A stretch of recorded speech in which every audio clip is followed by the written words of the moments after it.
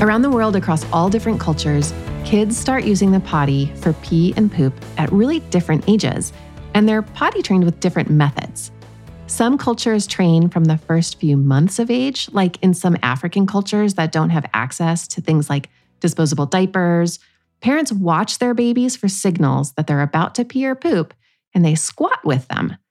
These babies are trained, or I should say the parents are trained, by the time the baby is 4 or 5 months old. In Indonesia, the average age is 9 months old, and in China, many kids wear split crotch pants so they can squat anytime and they don't have to remove their pants. These kids train closer to like 2 years of age. Potty training is very much related to culture and obviously to available resources. So even though everyone poops, not everyone learns to use the toilet the same way. There is a movement in the US that picks up on methods from other cultures that we call elimination communication, which is a style of potty training where parents pick up on cues to get children to the potty. This method takes a lot of effort from the parents. It works, but it's definitely the parent training the child. And there's something very special about learning to use the potty that I want to share with you today. It's a parent's first opportunity to build a skill with a child and work together. Potty training sets the stage for all of your future interactions. There were decades of time that people blamed personal characteristics on harsh potty training. Going back to Sigmund Freud, he explained that improper potty training could traumatize a child and even cause obsessive-compulsive disorders. And later, psychologists and anthropologists blamed the brutality of World War II soldiers' behavior on early and harsh toilet training. Thankfully, along came Dr. Benjamin Spock in the late 1940s, and he encouraged parents to leave toilet training up to the child. And so was born our modern-day America's child-led approach.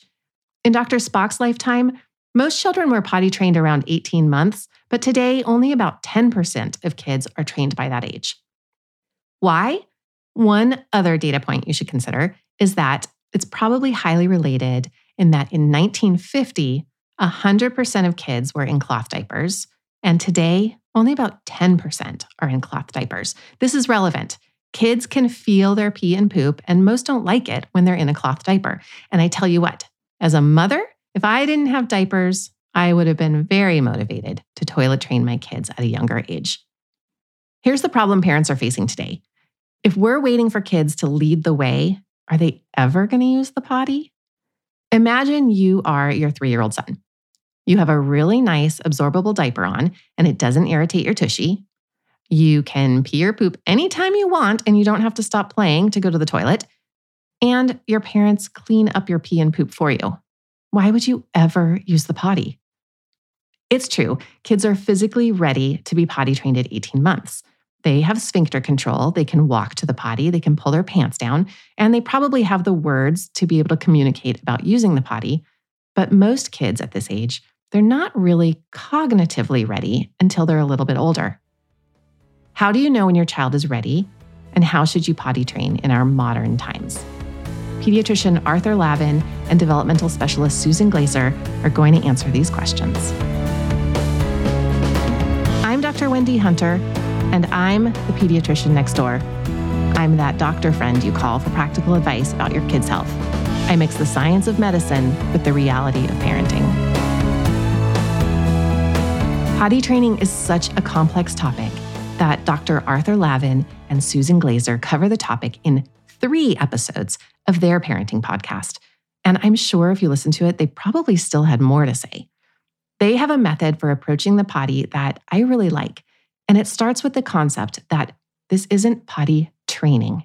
It's potty mastery. And understanding the difference between these terms is important. That's what I'm going to explore with these 2 hosts of the ParentTalk podcast. We as pediatricians, we all call this potty training. And to me, that's like a nickname. It's just a shortcut for what's really happening. Why do you refer to this process as toilet mastery? I like to think of it as mastery because when we think about potty training, as everyone calls it, I know that people now have elimination communication and they start when the babies are newborn, but we're not talking about that. That's an entirely different topic, an entirely different way to approach this process. What we're talking about is when your child is getting into that real true toddler stage, 18 months to 2.5 years of age, when people start realizing, this little baby of mine is not just a baby. This is a real person in his or her own right. They're beginning to individuate. They're beginning to separate from the parent. They're beginning to understand that their actions have reactions and that they're understanding cause and effect. In fact, Arthur and I, we don't know if we coined this phrase. We like to think we did, that at around 15 to 18 months, there's something that we call the big bang of consciousness. And it's when children suddenly realize, there are many alternatives in the world. I don't always have to have chicken nuggets. I can have pizza. My mommy went away, but I know my mommy exists out there in the real world, and she could be here with me instead of going to work or wherever she's going.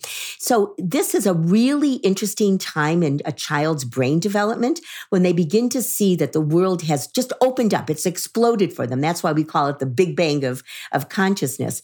So at this time, we realize that children are becoming much more aware of their bodies, of what's, going in their bodies because they're feeding themselves, they're eating, and what's coming out of their bodies in pee and poop. One thing that's very different about toilet mastery than any other developmental step is that it's so culture driven. Whereas it doesn't matter what country you're in, you're going to walk around the same time. But in Indonesia, the average age of toilet training is 9 months old. In the United States, it's over 3 years old. And so the reason we call it toilet mastery in the United States, I think it is toilet training in Indonesia, because a 9-month-old doesn't know what a toilet is. And the parent has to do something in order for them to use a toilet. In the United States, if we're talking about the average age being 3, and most people are training somewhere between 2 and 3, let's say, or a lot of people start between 2 and 3 more and more after age 3, anyone who's over 2 years old in the United States knows what a toilet is. And the Indonesian experience teaches us that from a muscle motor developmental point of view, that muscles can do management of the sphincters before you turn 1 year old. So from a physical point of view, you are developmentally ready to actually be continent, to be toilet trained. But no one in the United States in fact, I don't know, I wouldn't know how to advise someone to train their 9-month-old to toilet train. So what we're talking about is a 2-year-old, a 3-year-old who knows very well what's going on, has been ready for some time. And so it's not a developmental stage. They've met their developmental abilities. Now it's a question of whether the child is being asked to use their skills and whether the child is given the opportunity to use their skills. That's a different thing than learning to talk or walk, where once the skill appears, they use it. But I just want to add that, Arthur, of course, and you're both exactly right. And that, I think, is where we get this huge clash. And if you think about it, it's one of the few things that you don't have to ask a child to walk. As you point out, a child is going to get up and pull to a stand and begin to walk. Whether they do it at 9 months or 15 months is just, part of their genetic makeup. But this is something that we ask of children that we have no control over. A parent really cannot pee or poop for their child. And if you think about what are the 3, to me, at least from when I talk to parents, what are the 3 things that parents struggle the most with? It's 3 things that the parent cannot do for the child. They can't sleep for the child. The child has to fall asleep on his or her own. They can't eat for the child. They can try to force a child to eat, but that's really under the child's control and should be. And they can't make them pee or poop. And that, I think, is where parents freak out. And unlike sleep or eating, which a parent can sort of, if the parent feels like, oh my gosh, the child isn't sleeping well, the child isn't eating well, not everybody has to know about it. But when a child is pooping and peeing in their pants and they're 3.5 or 4 and they're in school, it feels like the whole world seems to be like, what's the matter with you? Why aren't you parenting correctly here? So there's something about these issues. I think, Susan, you put your finger on it. It's the combination of feeling as a parent as though you are responsible. And in a certain way, you are responsible. It's a different conversation, but you are responsible for feeding your child. But you're not responsible for your children actually swallowing the food. And it's a combination of feeling responsible for something where the action itself is something completely unrelated to the parent. In other words, back to toilet training, I loved how you put it, Susan.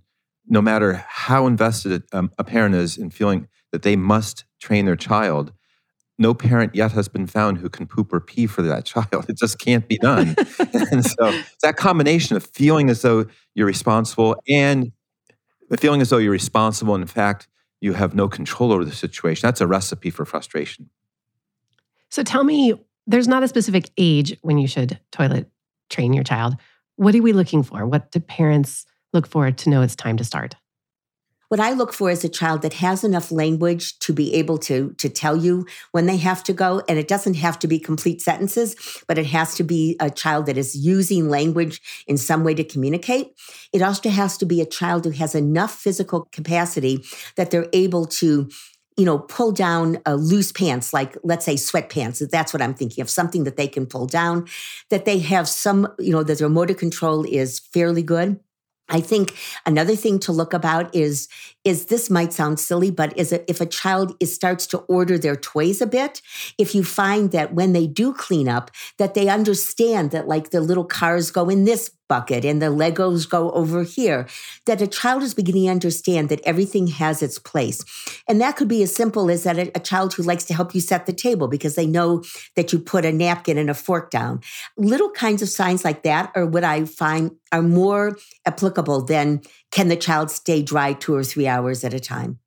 Since you are a developmental specialist, I want to ask you this. So as a parent, we see these signs, we're like, okay, let's start this potty training process.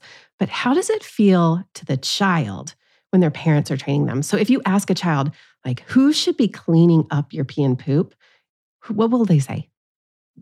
It's amazing that you quoted that question because to me, it's the pivot point in the whole process. It's the fulcrum on which the whole lever seesaws back and forth. And that is, does your child think that the poop and pee is the responsibility of the parent or of themselves?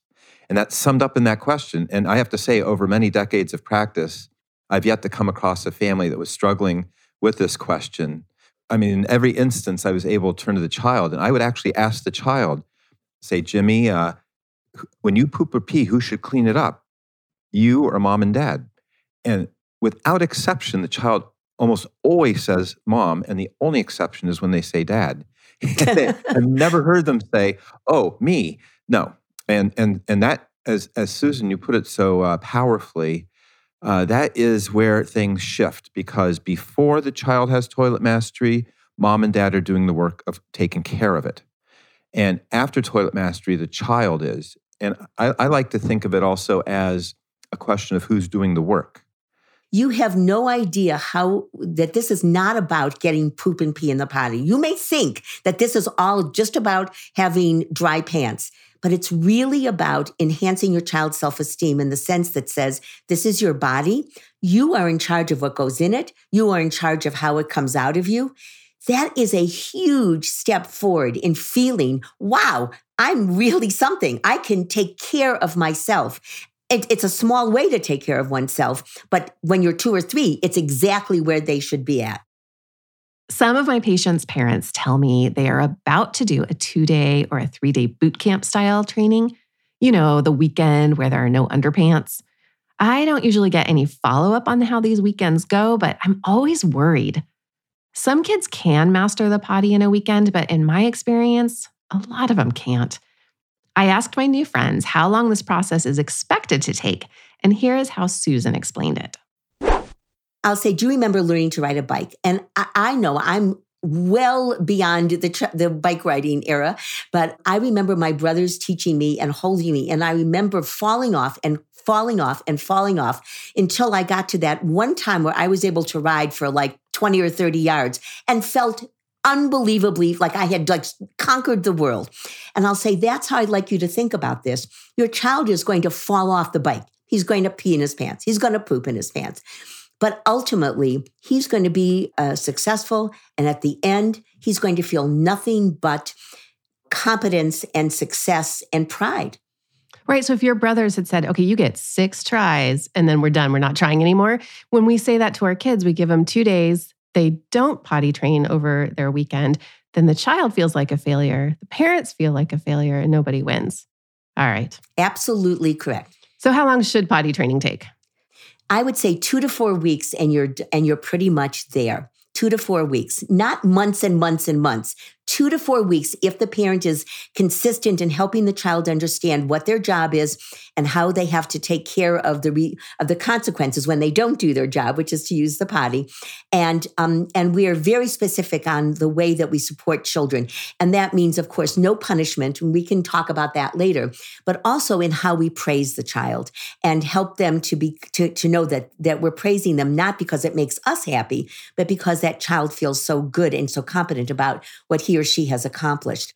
We always advise parents that when they start this process, they need to know they're handing over the keys of the job over to their child. And they don't want to do it back and forth.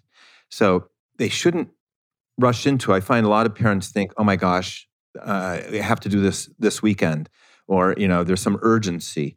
But I think it's more important the parents feel as though they have 2 to 4 weeks to devote to this, where they won't get frustrated to the point of putting the child back in diapers, let's say. Because what we're saying is, once you start this process, you put those training pants on and you're turning the responsibility of the poop and pee over to the child. You don't want to 2 days later say, I can't take this anymore. We're going back to diapers.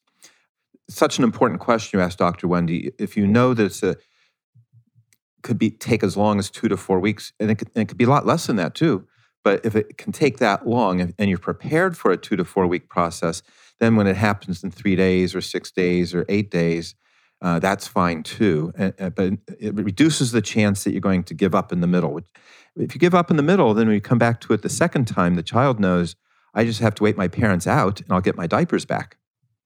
What you're explaining is the very reason that I think that talking about potty training is so important, because it's one of the first exchanges back and forth between a child and a parent that predicts the whole entire future of your conversations with your child. So you hand them the training pants, the cotton pants, and you're saying, I trust you. We're going to do this together.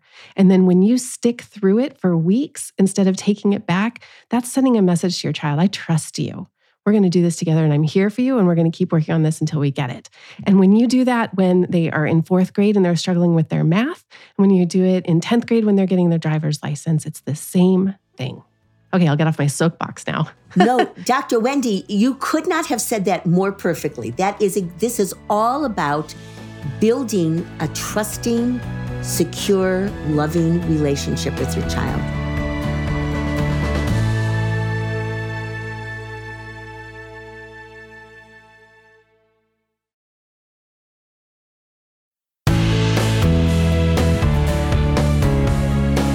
When child development specialist Susan Glaser was running a preschool, the mother of one of her 3.5-year-old students came to Susan with her head hanging low, and she said she had been lying. She told the school her son was potty trained, but he actually wasn't. The mom had been sending him to school with a pull-on diaper under his cotton underwear. Susan listened, and she coached this mother on how to help this kid start using the potty. Susan told me this story when I asked her if once a child does master the toilet, does it have effects on other parts of the child's life? And here's what she told me about this embarrassed mom's 3.5-year-old son. He came into school on a Monday after he was in underpants, and the teacher said, okay, we're going outside. Everyone use the potty if you have to go. And he says, I have to go. And believe it or not, other children in the class said, you don't use the potty, you wear diapers. They actually knew that, despite the fact that the mother thought she was so careful in putting the pants around the pull-up. And he said, no, I don't. I have underpants now. And he went into the toilet and used it. And I have to tell you, everything about that child changed. He was no longer the baby of the class. He wasn't whiny. He was more cooperative and more engaged in the classroom activities than he had been. Because if on your mind, everyone else is going to the potty and you're still doing it in your pants, that takes up a big part of what you're thinking about in a day at school. And we've had many people over the years. In fact, we wrote a book together featuring toilet mastery as one of the main topics. Who's the boss? Moving families from conflict to collaboration. And one of the parents in their testimony for the book said, we followed your approach to toilet mastery. Oh my gosh, the next day went to a toddler bed and started riding a tricycle. And we see this over and over again, that once a child has the experience of mastering a challenging skill, not one that comes naturally, but something they have to work at, it is a special type of confidence when you master a skill that you have to work at. Now you're inspired. You're ready to tackle this. So what do you need?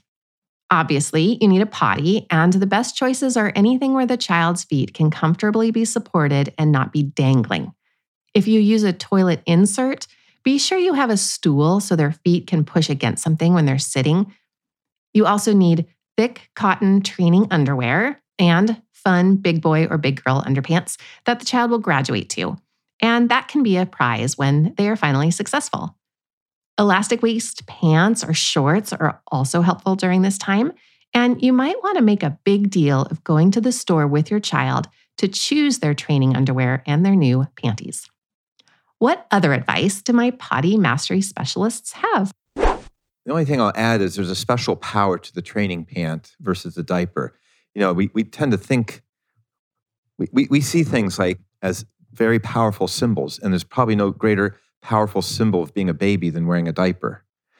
We adults don't like wearing diapers for that reason. It's very upsetting to even think that we'd end up back in them. But it's because that's such a powerful emblem of being a baby.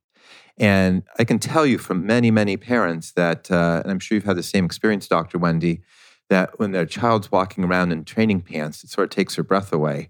One of our granddaughters actually said to us, I asked her, what do the training pants do? And she replied when she was about 2.5, I'll be a kid.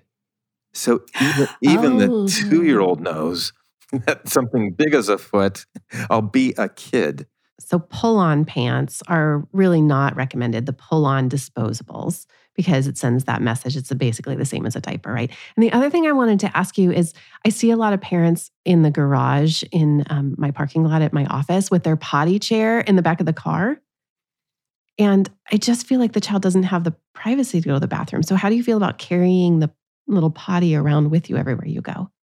I'm not a big fan of kids sitting in a potty in a parking lot and going. I think it makes much more sense if you're on a big road trip and you don't know when the next bathroom is. And plus, children can be incredibly fussy. But also, they hate you. This is something that parents don't think about.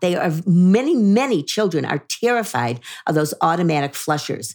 So what I would always suggest to parents is bring like an old diaper, like an old cloth diaper, like a burp cloth, and throw it over that electric eye so that the toilet doesn't flush. I can't tell you how many children I know that were doing pretty well. The flush came, got their little tushy wet, and they were off potty training for the next 2 months because it so scared them. I know that's sort of like a silly little thing, but it is something for parents to think about when they're starting to go out with their child. This really is a significant issue. I had a 7-year-old patient that suddenly stopped using the potty, and digging deeper, this is crazy. He was sitting on the toilet when his house was raided by the police, and he was so scared that he won't sit on the toilet now. That's a really extreme example, but it's a true story. Anyway, what are some of the typical problems that parents run into? Often parents will quit the toilet mastery process on the very brink of success, right when the child is about to make the leap, because it's after a few days of pooping and peeing in their pants, of the child saying, I'm scared, of a lot of weeping, that parents begin to get discouraged. And it's really at that point when the child's had all those mishaps, that's the point at which they've gained their skill. And it's usually moments after that, it's just a few days after when people are most frustrated that the child's going to actually be a master of the toilet. But that's when we see most people actually give up in the middle. And I would say that's one of the biggest problems. And I will tell you, it is sort of like a waterfall, or, like if you have all of these bumps, and then suddenly they go once, they go twice in a day, then the next day 3 times, and then boom, you're done. How do you help kids along through the process? You don't want to punish a child when they don't get their pee and poop into the potty, And you want to celebrate successes. So how do you approach reinforcing that you want your child to use the toilet? So what would be a logical consequence when your child has pooped or peed in his pants? And almost everyone comes up with it. They say, well, I guess they would have to clean it up themselves because that's a logical consequence. Then they go, but they can't do that. And guess what, Dr. Wendy? Not only can they, but when they do, then they really understand the whole process and it really does become their job. They really are, and I like to use this expression, the boss of their body. Toilet training is about far more than the function of their body or the child's will. Success comes when the parent lets go of the notion that success is pee and poop in the potty. Success is measured when the child sees that taking care of their pee and poop is their job and not the job of the parent anymore. This is a huge paradigm shift in a child going from being a baby to a kid. Here's how Dr. Lavin explains it. I really want to emphasize that the important word in toilet mastery is not toilet, it's mastery.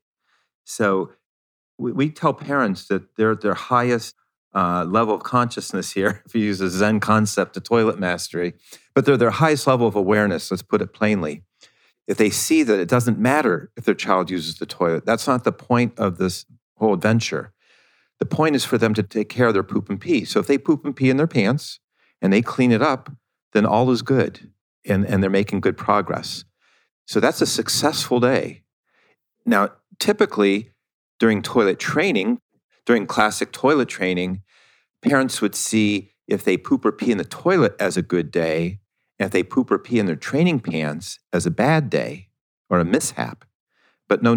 We're saying the training pants are on and the child's taking over the management of their poop and pee, then a poop in the pants or a pee in the pants is actually a step forward. It's a good day. Obviously, if they're peeing all over the furniture and pooping all over the apartment, that's not a good day. If they're a little apprehensive about using the toilet and they need that step of pooping and peeing in their training pants, and they take the dirty training pants to the bathroom and they dump the poop in the toilet and they clean themselves up and they get a new training pant on, and parents can support them in that process if they're taking ownership of it, if the child's taking ownership of it, there's nothing but good things to come from the parents helping them with that, then that's a good day. That's not a failure. You know, when people learn a new skill and they struggle to master it, then when they slip and if they err and fix the error, that's the only way you can gain a new skill. So not only is it a good thing, it's an essential thing. Once they believe that they're stuck with the poop and pee, that they're going to be the ones dealing with it, they use it for the same reason we do. It's a lot easier to use a toilet than to mess up your clothing and have to clean it up. And when parents can relax and really just sort of take that in and take a step back and sometimes take 2 or 3 steps back and see that this is a process, my child is moving through this process, and I just have to give that child time to get to the end of that tunnel, you know, where they're going to see, whoa, I can be clean and dry and do all kinds of other fun things. Potty training during the day is different than potty training at night. How is that different? What do you do? So if you think about a 4th grade math student, almost even the greatest math wizard in the world doesn't do any math problems while they're sleeping. That's because there's a different world when you're awake and asleep. You're not at work. You can't possibly be at work when you're asleep. And so everything we've been talking about only has any reality during waking times. When you're asleep, there is no work of managing your poop and pee.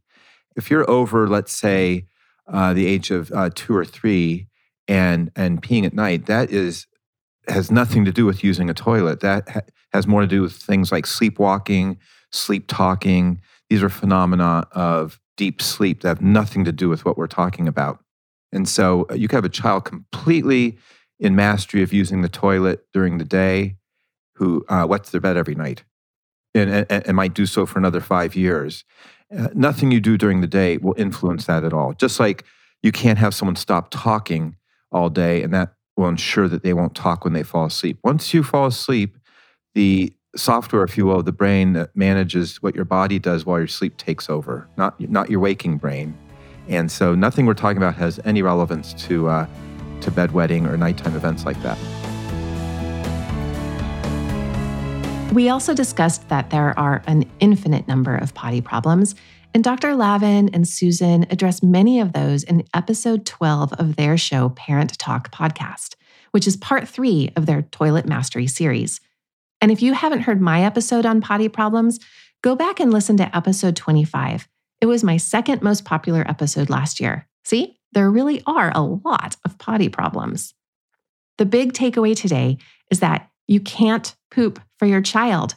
And you'll find that as they grow older, there are lots and lots of things you can't do for your child.